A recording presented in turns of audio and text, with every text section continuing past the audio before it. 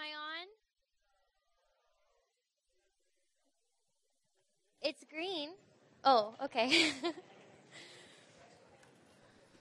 Hello, everybody. My name is Kelly. Hi, everyone. And if you haven't met me yet, I'm one of the staff people here at CCF, which basically just means that I get to be on campus just for you. And I just have to say that I really, really, really love my job, and I love getting to work with each of you. And I really secretly hope that more of you would stop me on campus when you see me and ask me to pray for you, or just tell me how your day is going. Sometimes I see you from afar, and I'm like, oh, I'm here for you. Come talk to me. So the invitation is open. If you ever need prayer, or you're on your way to a test or something, I will pray for you. You just let me know. So tonight, I get the privilege of walking with you to explore more about God's Word and what God's Word means for our lives. So we've been looking all quarter at Genesis 1 and 2, the very beginning of the Bible that gives us this snapshot picture of how God created the world as he originally intended it to be. And we've been looking at that, looking at who God is and how he's sovereign, creator, and good. And then these past few weeks, we've been looking at what this perfect snapshot picture means for humanity, and that we are created in his image, and that we are created male and female. And last week, we looked at how we were created to be, stewards. Sorry. We were created to be stewards of the earth and care for the rest of creation. And Sarah showed us that. And so tonight, I get to talk to you about an equally exciting topic. We get to talk about work. I know. You guys are so excited. It's not boring at all. No, but in all seriousness, work is one area that we don't often talk about in terms of how God views it. In our culture, we talk a lot about work and what we do, and we lead with the question, like, so, what do you do? Or, oh, what are you studying? But we don't ever stop and really think about how does God view our work, and how are we to view our work in a healthy way? And this is so, so, so important, because if you were to get a 40-hour-a-week job right after college, and you worked that job for 40 years, and assuming you had 2 weeks vacation every year, and you never worked overtime, you would work a total of 80,000 hours in your lifetime. That is a big deal. That is a huge chunk of our life. And that's just the work that you're getting paid for, let alone all the other work like yard work, housework, grocery shopping, taking care of children, paying your taxes, like everything else. And all of that is work. So seniors in this room, are you prepared for that? Do you know what's coming? So to you, seniors, I want to invite you, especially tomorrow morning at Hillcrest. There's information on your sheet.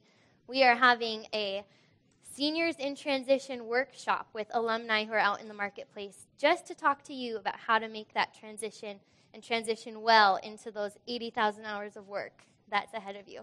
And it's exciting, too. Work is good. So please come tomorrow morning. We'll have muffins there, too. So if that'll get you coming. So while the seniors might have a little pit in their stomach thinking about their next steps, however known or unknown those might be, the rest of you are thinking, I just need to make it through finals. I'm not even thinking about work after college. Like, I don't know what my life is about. So just know tonight when I say work, I mean any type of work. I mean the studying that you're doing, if you do have a part-time job, or volunteer work, or the laundry that you're hopefully doing every week. I mean all work, not just what we get paid for. So keep that in mind. And I did some math. I was an art major, but art majors can do math. As a student, if you take 15 credits a quarter, and you actually study the recommended 2 to 3 hours per credit hour, wishful thinking. And if you graduate in 4 years, also perhaps wishful thinking, you will be in class or studying somewhere between 5,400 hours and 7,200 hours, depending on if you do the 2 or 3 hours per credit hour. And I didn't even count finals week. And if you have labs, it's probably more. So that is a huge part of our life. I don't say that to discourage you. I say all that to get you to really want to listen and hear what God has to say about all those hours that you are pouring into your studying and into work. My hope is that tonight you will leave with a basic understanding of work as part of God's original intent for us. And we'll further unpack 2 aspects of how God views our work that directly counter ways that we, as fallen people, have either undervalued or overvalued work in our lives. So I hope that we will begin to see work as a way that we worship, but not the object that we worship. It's kind of my main idea, so I'm going to say it again. If you walk away with one thing today, walk away with this. Work is a way we worship, but it's not the object of our worship. So before we dive into Scripture, I want to pray. So would you pray with me? Lord, I pray that we would hear your voice tonight. That as we study your words, Lord, even if it's the same thing we've been studying all quarter, Lord, these same words in Genesis, I pray that they would become rich and new to us, become fresh to us tonight, Lord. And I pray that you would reveal to us how you intend us to view our work and our lives of study and work and everything that includes. Lord, we recognize your presence here with us tonight, and we thank you that you really care about every detail of our lives, including every hour that we put in studying or every hour that we put in work. So Lord, thank you for being here with us tonight, and I just pray that you would open our eyes and open our hearts to hear you and see you. In your name we pray. Amen. So please turn to, if you have your Bibles, if not, I have, hopefully, to turn to Genesis 1. We're going to start in verse 26 and read through to Genesis 2:2.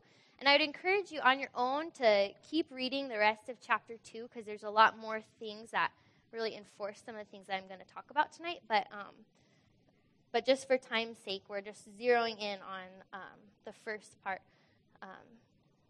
So starting in verse 26, this is just after God created all the rest of creation, and he's about to create humans, about to create mankind. Then God said, "Let us make mankind in our image, in our likeness, and let them rule over the fish of the sea and the birds of the air, over the livestock, over all the earth, and over all the creatures that move along the ground." So God created mankind in his own image. In the image of God, he created them. Male and female, he created them. God blessed them and said, "Be fruitful and increase in number. Fill the earth and subdue it. Rule over the fish of the sea and the birds of the air, and over every living creature that moves on the ground." Then God said, "I give you every seed-bearing plant on the face of the whole earth, and every tree that has fruit with seed in it. They will be yours for food.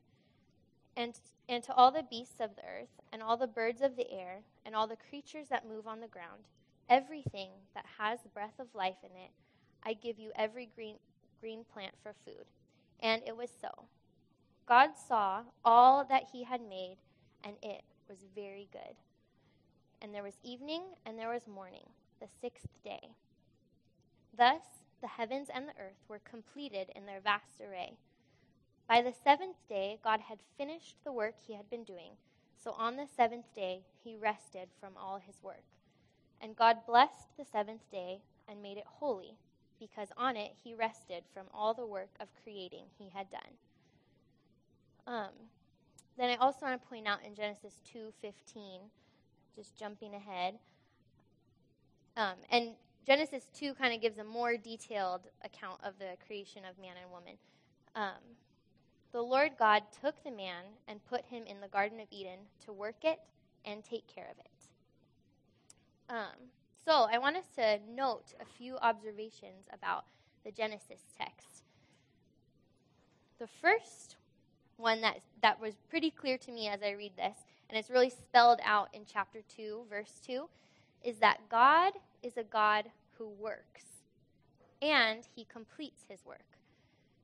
He's not some distant deity lounging in the clouds, getting fed by little cherub babies. He works. He interacts with his creation. He gets his hands messy. And if you read in Genesis chapter 2, the more detailed account of the creation of man and woman, he gets his hands full of dirt in order to create us. So he's not just this distant, lounging God, but he actually interacts with creation. And in the beginning, he worked to create the world, to create us. And he continues to work to restore the world, to restore us back to this picture of Genesis 1 and 2. And he is the same God now as he was then, the God who works and finishes his work. And we are made in his likeness. We are made in his image, which includes work.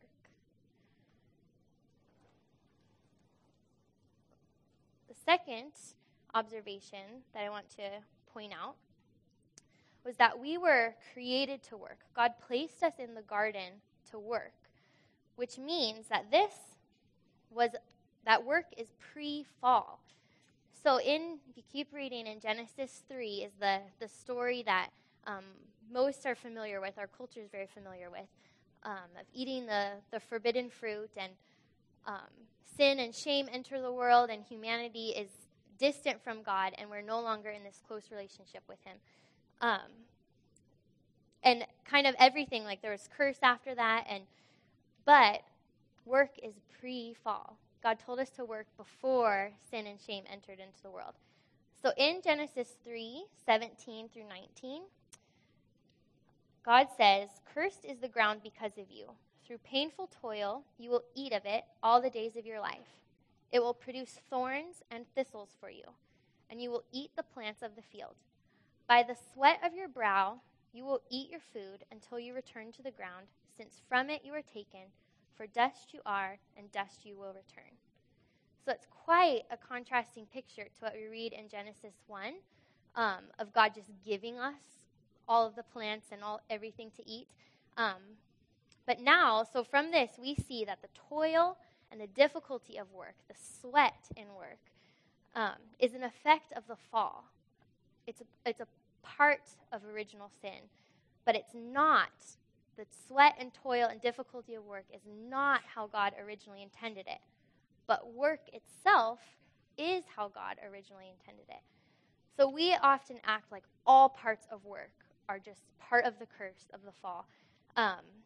And we think it's terrible, and we complain about midterms and finals, and I have to study, and Jesus come soon. And we just think that all of it is terrible. But God originally designed us to work, to care for creation, and to join with him in his work of bringing order to chaos. He originally intended work as a good thing for us and all of creation. In Sarah's sermon last week, she pointed out how the words rule and subdue, and that responsibility that we have over the rest of creation, they now have a lot of negative connotations, but it was meant to show us how we are to act as benevolent rulers, caring and tending to God's creation. So it's meant to be a good thing for all of creation and a good thing for us. And this part really blows my mind. So I often think of that if only I didn't have to work ever, that would be great.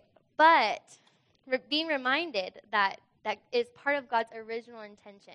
And this blows my mind, that even when God rights the world, and it creates the new heaven and new earth, and Jesus comes again, and everything is restored back to how God wants it, we will still work. I don't know if anyone knew that. That was a recent discovery in my life, that we will still work. Revelations 22, 3 through 5 says, "No longer will there be any curse.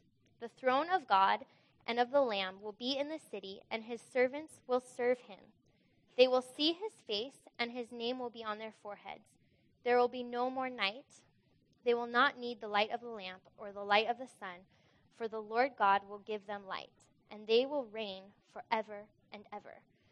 So there's a lot to Revelations that's metaphorical and confusing about end times and God's final restoration of his creation. But it's pretty clear that we are going to continue to serve God and reign with him for eternity.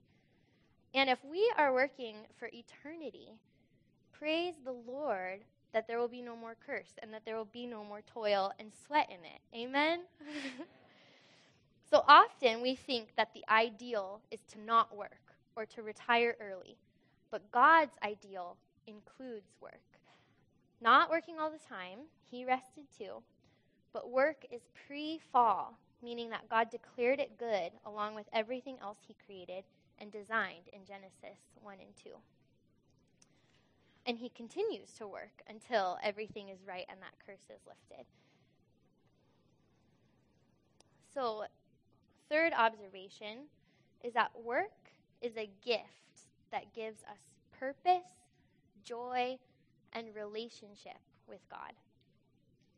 God has designed us to work with him, to serve him, to reign with him. We're set apart in all creation to work side by side with him as his sub-creators. So we aren't equal to God when we're working with him. We are still his creation too. But he invites us to work with him and gives us special purpose on earth. And wouldn't you agree that there is something good about having a purpose and knowing your purpose? And I think it's something that every human longs for and desires, to know your purpose and to have a purpose.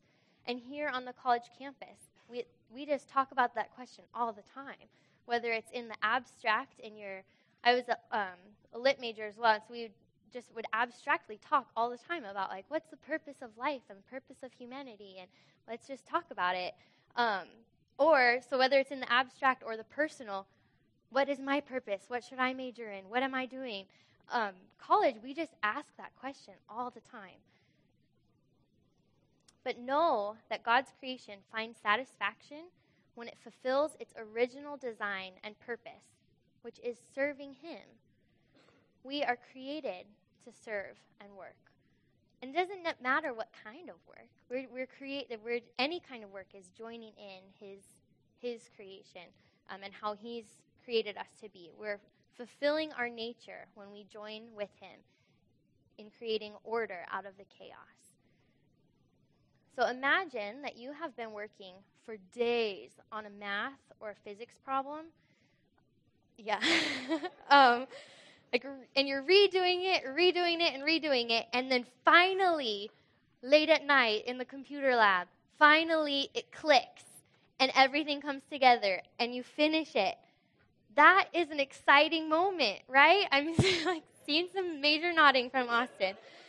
It's exciting. Or imagine anything else you do that you set out to accomplish that takes work, and maybe it's difficult, or you maybe want to build a shed or something, and then finally, I don't know if you do that. I think it would be fun. But and finally, once you complete this thing, you say, "That's what I built with my hands. How cool!" And it's really exciting. And I think that excitement and satisfaction, that is a gift from God, and that is a moment of the pre-fall work that God has gifted us with. So there actually can be great joy in work. And it's completely a gift from God. And the crazy thing about work is that God doesn't need us to work for him. He didn't create us just to get more tasks done. I think if that was his primary concern, then he would have named all the animals himself. But if you read in Genesis 2:19 and 20, he had Adam name all of the animals. Which I just think is funny, because God just created the whole universe, and I think he could come up with a couple names. So he didn't need Adam to come up with those names, but he invited Adam to, so that he could be in relationship with Adam and be with him while Adam was naming these animals. God desired relationship with Adam. He desires relationship with each of us. And when we get to work with him and for him, we get to build a relationship with him. Have you ever noticed that when you work with somebody, you build a relationship with them? When you go through a grueling study session, you bond with your classmates and actually become better friends in the end. Or you'll hear more about this spring quarter, and I think also next week. But every spring we do CCF work days where, yeah, they're super fun. And cores sign up to do like housework and yard work for people around Bellingham. And you raise funds to for camp scholarships the following fall for the new freshmen to get the discount on their fall and winter camps. So I have heard every year, though, story after story after story of how cores, even who've been like walking together all year, and they've known each other since the very beginning of the school year, how much they bond over work days. And they come out even a stronger core because they're working together with a common purpose. And I think that is God's heart for us when he invites us to work with him. He desires us to join him in his common purpose and to hang out with him while we're working and to laugh and to get to know each other better while we're working. That's how he designed it, and that's his desire and his heart for us. So hopefully it's becoming clear that we are created to work as image bearers of a working God, that work is pre-fall and good as originally designed, and that work is a gift giving us purpose and building relationship with the living God. And seriously, Scripture has so much more to say about work, and we could talk all night, but we won't. But seniors, another plug, if you come tomorrow morning, you will hear so much more about God's design for work and what that looks like out in the marketplace after you're done with your last finals. So I mentioned earlier the statement that work is a way we worship, but not the object of our worship. And hopefully, as we're looking at Genesis 1 and 2, work is beginning to take its proper place in our lives. But I want to specifically unpack that statement in the two ways that we either undervalue or overvalue work. And we often get this wrong. We often, even knowing that we were created for work and God created it to be good, knowing that just isn't enough for us to be like, oh, got it. I love my finals. I love studying. It's not that easy because, in all honesty, we aren't always doing the things that we enjoy or find satisfaction in. So what then? How are we to view our work in a fallen world where there is toil and difficulty? And sometimes it's just plain boring. What do we do then? And how do we see our work as worship and a way of relating to God? So it's easy to bring God into our work when we're doing things like visiting the elderly in nursing homes with our elderly ministry, or helping people out, or leading a core. It's easy to see in Anthony's story that Anthony's doctor was joining with God, joining with what God was doing to heal Anthony. It's very clear in Anthony's story. But what about the rest of us who aren't doctors? I've never healed anyone with brain cancer. So what do I do with that? Or what about that class that you have to take to fit that annoying requirement, and you happen to have to take it with that one professor that you can't stand? I know that's a real situation, real life. Or what if you graduate from college with a great degree, and the only job you can find is the same job that you were doing as a student before you had your degree. It's just not what you expected. Or what about if you're so tired from I don't know what, but the last thing you want to do is your laundry. But if you don't do it, you won't have any clean socks. So where is the joy in that? You all are going to do your laundry tonight. Sermon takeaway, clean your socks. So some of us may feel like Solomon, who is considered the wisest man. In Ecclesiastes 1:2-3, he says, meaningless, says the teacher, who is Solomon, utterly meaningless. Everything is meaningless. What do people gain from their labor under the sun? And often, I think our culture views work in this way. We just trudge through to get to the weekend, or dreading when Monday comes around again. But I want to suggest that given the foundations laid in Genesis 1 and 2, all work can be worship, not just the fun stuff or the stuff that we label as spiritual stuff. All of it is joining with God, with what he is doing on earth.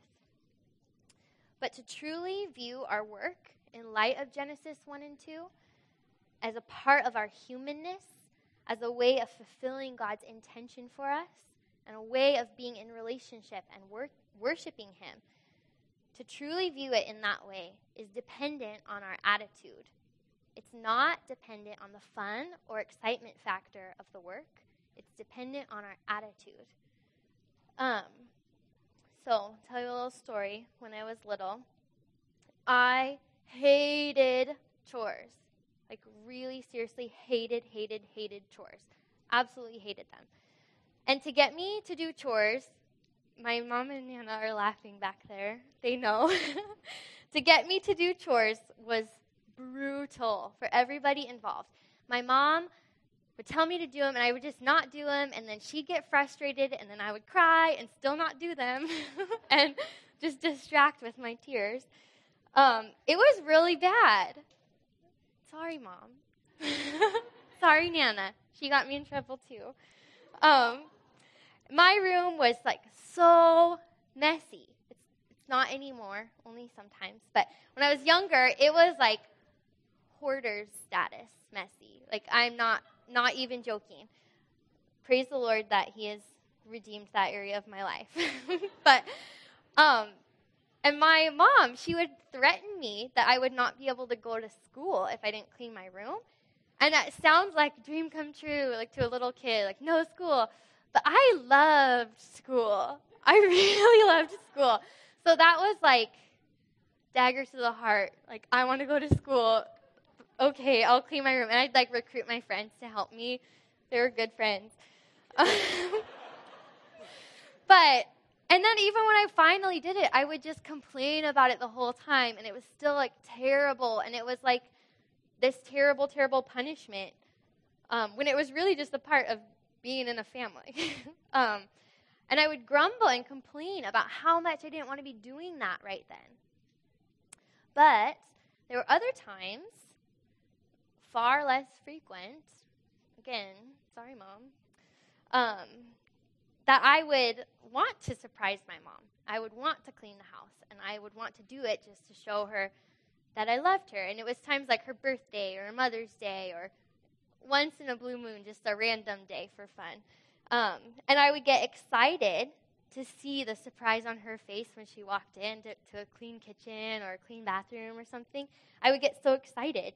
And her delight in a clean house became my delight. And so in those times, like, I actually enjoyed cleaning. And I would just think about how exciting it was to be scrubbing that toilet right then or something, of like thinking about what my mom would think of it. So something I was thinking about the other day is, what if that was always my attitude? Or what if that was always all of our attitudes when it came to work? What if we viewed all of our work and all of our studies in this way as a love offering to God? And what if his delight became our delight? So in the end, in both scenarios, I was doing the exact same chores. Cleaning the toilets, cleaning the kitchen, laundry, dusting, whatever. I was doing the exact same thing. But in one scenario, I chose to complain about it and hate it. And it was really terrible for everyone involved, and even bystanders, my sisters. But in the other scenario, I chose to do chores out of love, and I did them joyfully and actually had fun. And I think that it's in those times when we don't want to do a thing or we don't see the value in it that we most need to invite God into our work and choose to see it as worship to him.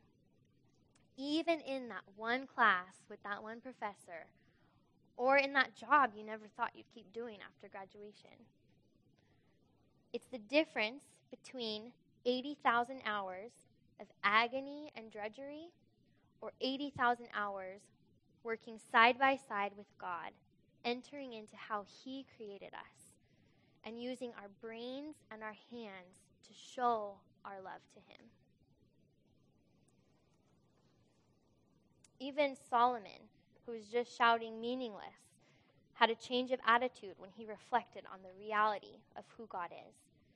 And later, in Ecclesiastes 15:18 through 20, he says, "This is what I have observed to be good, that it is appropriate for a person to eat, to drink, and to find satisfaction in their toilsome labor under the sun during the few days of life God has given them, for this is their lot.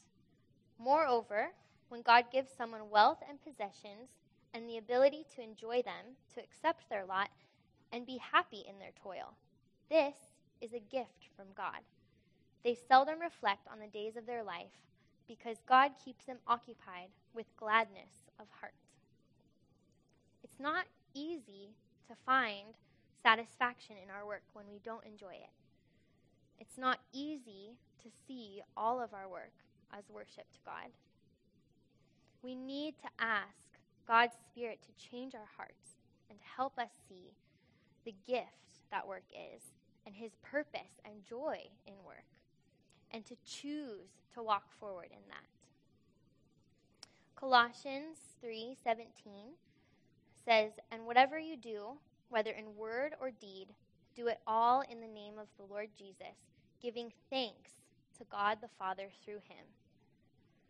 The way to fight drudgery is to cultivate thankfulness. If you are struggling to find meaning in your work, do that this week.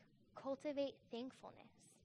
Make it your goal in the midst of Dead Week and preparing for finals to every time you sit down to study, take just 30 seconds or 1 minute just to thank God for that time. Invite him into that time. Or even make a list. Pick that one class that you really don't like and choose to sit down and make a list of all the things that you're thankful to God in that class. Not during class. Pay attention. but all the ways that you're thankful for that class. And just see how God meets you in the midst of cultivating thankfulness. And some of us really need to hear that word, that work is a way we worship, and that we need to elevate the value of work in our lives. But on the other end of the spectrum, a lot of us overvalue work. And we need to be reminded that work is not the object of our worship. Work is a way we worship, not the object of our worship. And I'm sure that when I say that, most of you agree with me. But I think that we often live so contrary to this. And it is such a thin line to cross between taking work seriously and wanting to honor the Lord and see your work as worship, to stepping over and finding your value in work and letting work rule your life and become the object of your worship. It's a very, very thin line. So how do you tell if you've crossed the line? We can tell if work has become too important in our lives if our value is wrapped up in our work, or if we can't stop working. Do you measure your worth on how well you do a thing? If you get a good grade on a test, do you become puffed up with pride thinking that you are awesome and secretly thinking that you are better than everybody else in your class? Or, getting a good grade on your test, do you feel the pressure, on my next test, I have to get that same good grade in order to uphold my smart image? Or what if you do really poorly on a test? Are you devastated and like yourself less? Or are you running haggard, never saying no, and just continuing to work, as if the world depended on the work that you are doing and how fast you're doing it? When our value is dependent on our work is no longer the way that we worship and interact relationally with God, but it becomes the object of our worship and a real idol in our lives, and an idol that will never be satisfied. There will always be a better grade you can get. There will always be a higher degree you could aim for, a more prestigious job, more money you can earn, a cleaner house you can have. There will always be more work to do. And some of you are already so weary from that hamster wheel. And God is inviting you to take a step off. Take a step off and away from that pressure. And God wants you to hear this. The good news that though we were created to work, our value is never dependent on our productivity. We look at Genesis 1:31, and Genesis says, God saw all that he had made, and it was very good. Very good. God declared his creation good. He declared us good before we ever did anything, before we actually worked in the garden. He just created us and said, good. That is very good. So our value is never dependent on what we can do for God or how well it turns out or how much we do. It's not dependent on our productivity, which is so contrary to what our culture tells us. This is something that I often struggle with, and it's a continual thing in my life that I have to give over to God. Working in such a way where it seems like the whole world depends on the work that I do. And I rush around in my day, only realizing at the very end of the day that I never once invited God into the work I was doing, or I never once recognized that I was actually serving him and not all the people around me. Or instead of realizing that I was actually serving the idol of work in my life, measuring my value on how well I did a thing or how much I accomplished.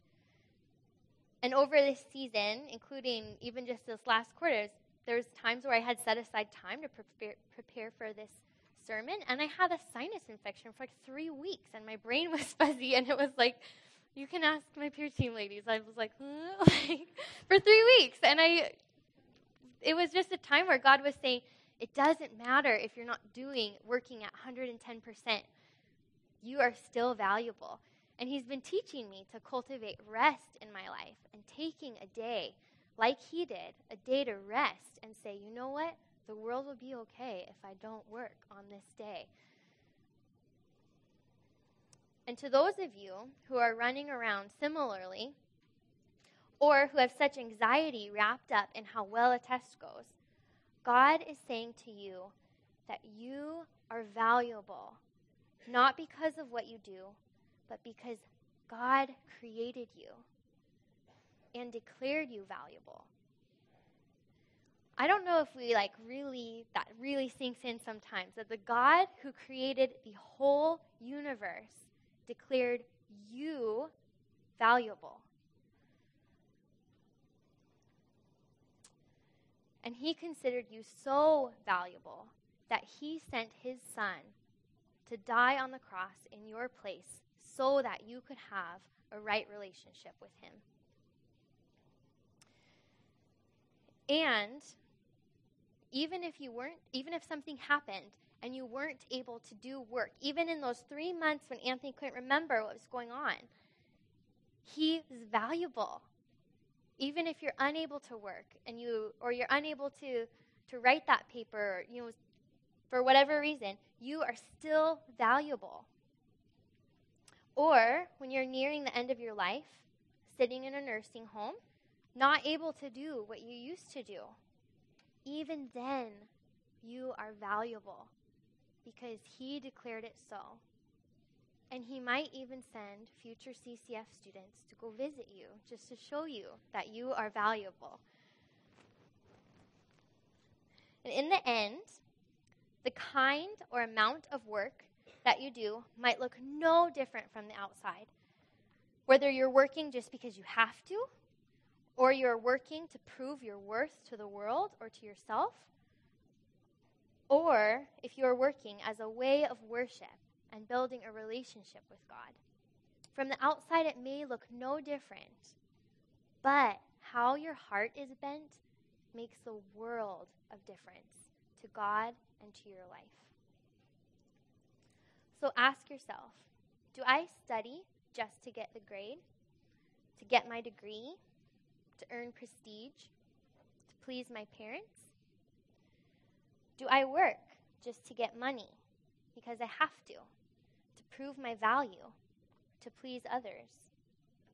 Or do I study and work out of love for Christ, to be in relationship with him, and to honor the way that God has created my brain to think and my hands to build? Do I really see work as a way of worship and not the object of my worship? Do I view work as God intended it to interact in my life? So I'll invite the worship team up, and I'm going to, in just a moment, I'll pray, and then we'll move into worship through song. But before we sing and after I pray, I want us all to take a minute to write down just one thing that you feel like God is wanting to reshape your view of work and how, or studies and how you viewed it.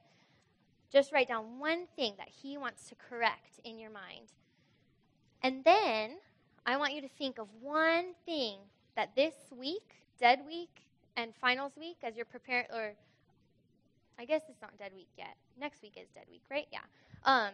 So this next week, Dead Week, as you're looking ahead to finals, I want you to write down one thing that you're going to do to help cultivate space in your life for God shifting your attitude and your perspective. So that might be taking that minute to pray and invite God into your studies right before you study. It might mean writing down that list of ways that you're thankful for that one class. Or it might mean getting a decent bedtime and declaring to the world that the world doesn't rest on that last hour that you need to study. Like, go to bed. And the goal in doing these things is not to do them. It's not another thing on your to-do list, but it's to create space in your life to let God reshape how you have been going and reshape your attitude, either elevating the way you view work back up to where God intended it to be, as good and as worship to him, or taking it down off of this pedestal that you've had it, and really recognizing it as the way we worship and not the object of our worship. So, let's pray. Lord, to me it is just so freeing that our value is not in our work or our productivity, Lord. I thank you that you have declared us valuable and good before we ever did anything. Lord, I pray that you would show us, each individually, the ways that we have skewed work in our lives, Lord, the ways that we have skewed it as a result of the fall. And I pray that you would show us, however difficult it might be, how we can reshape our attitudes and refocus our eyes on you, Lord, finding real joy and satisfaction in our work, Lord, and building a relationship with you as we do it. So, Lord, I pray that you really would help us in our day-to-day, in each steps that we go from here, that you would show us how you want work to interact in our lives, Lord. And we thank you again that you really do care about this. You really do care about every hour we put in studying and every hour that we're working or doing laundry or caring for children or all of it, Lord. You care so deeply about us, Lord, and we thank you for that. And thank you, Lord, that we do get to work because it really is fun sometimes. So thank you for that, Lord. Pray all of this in your name. Amen.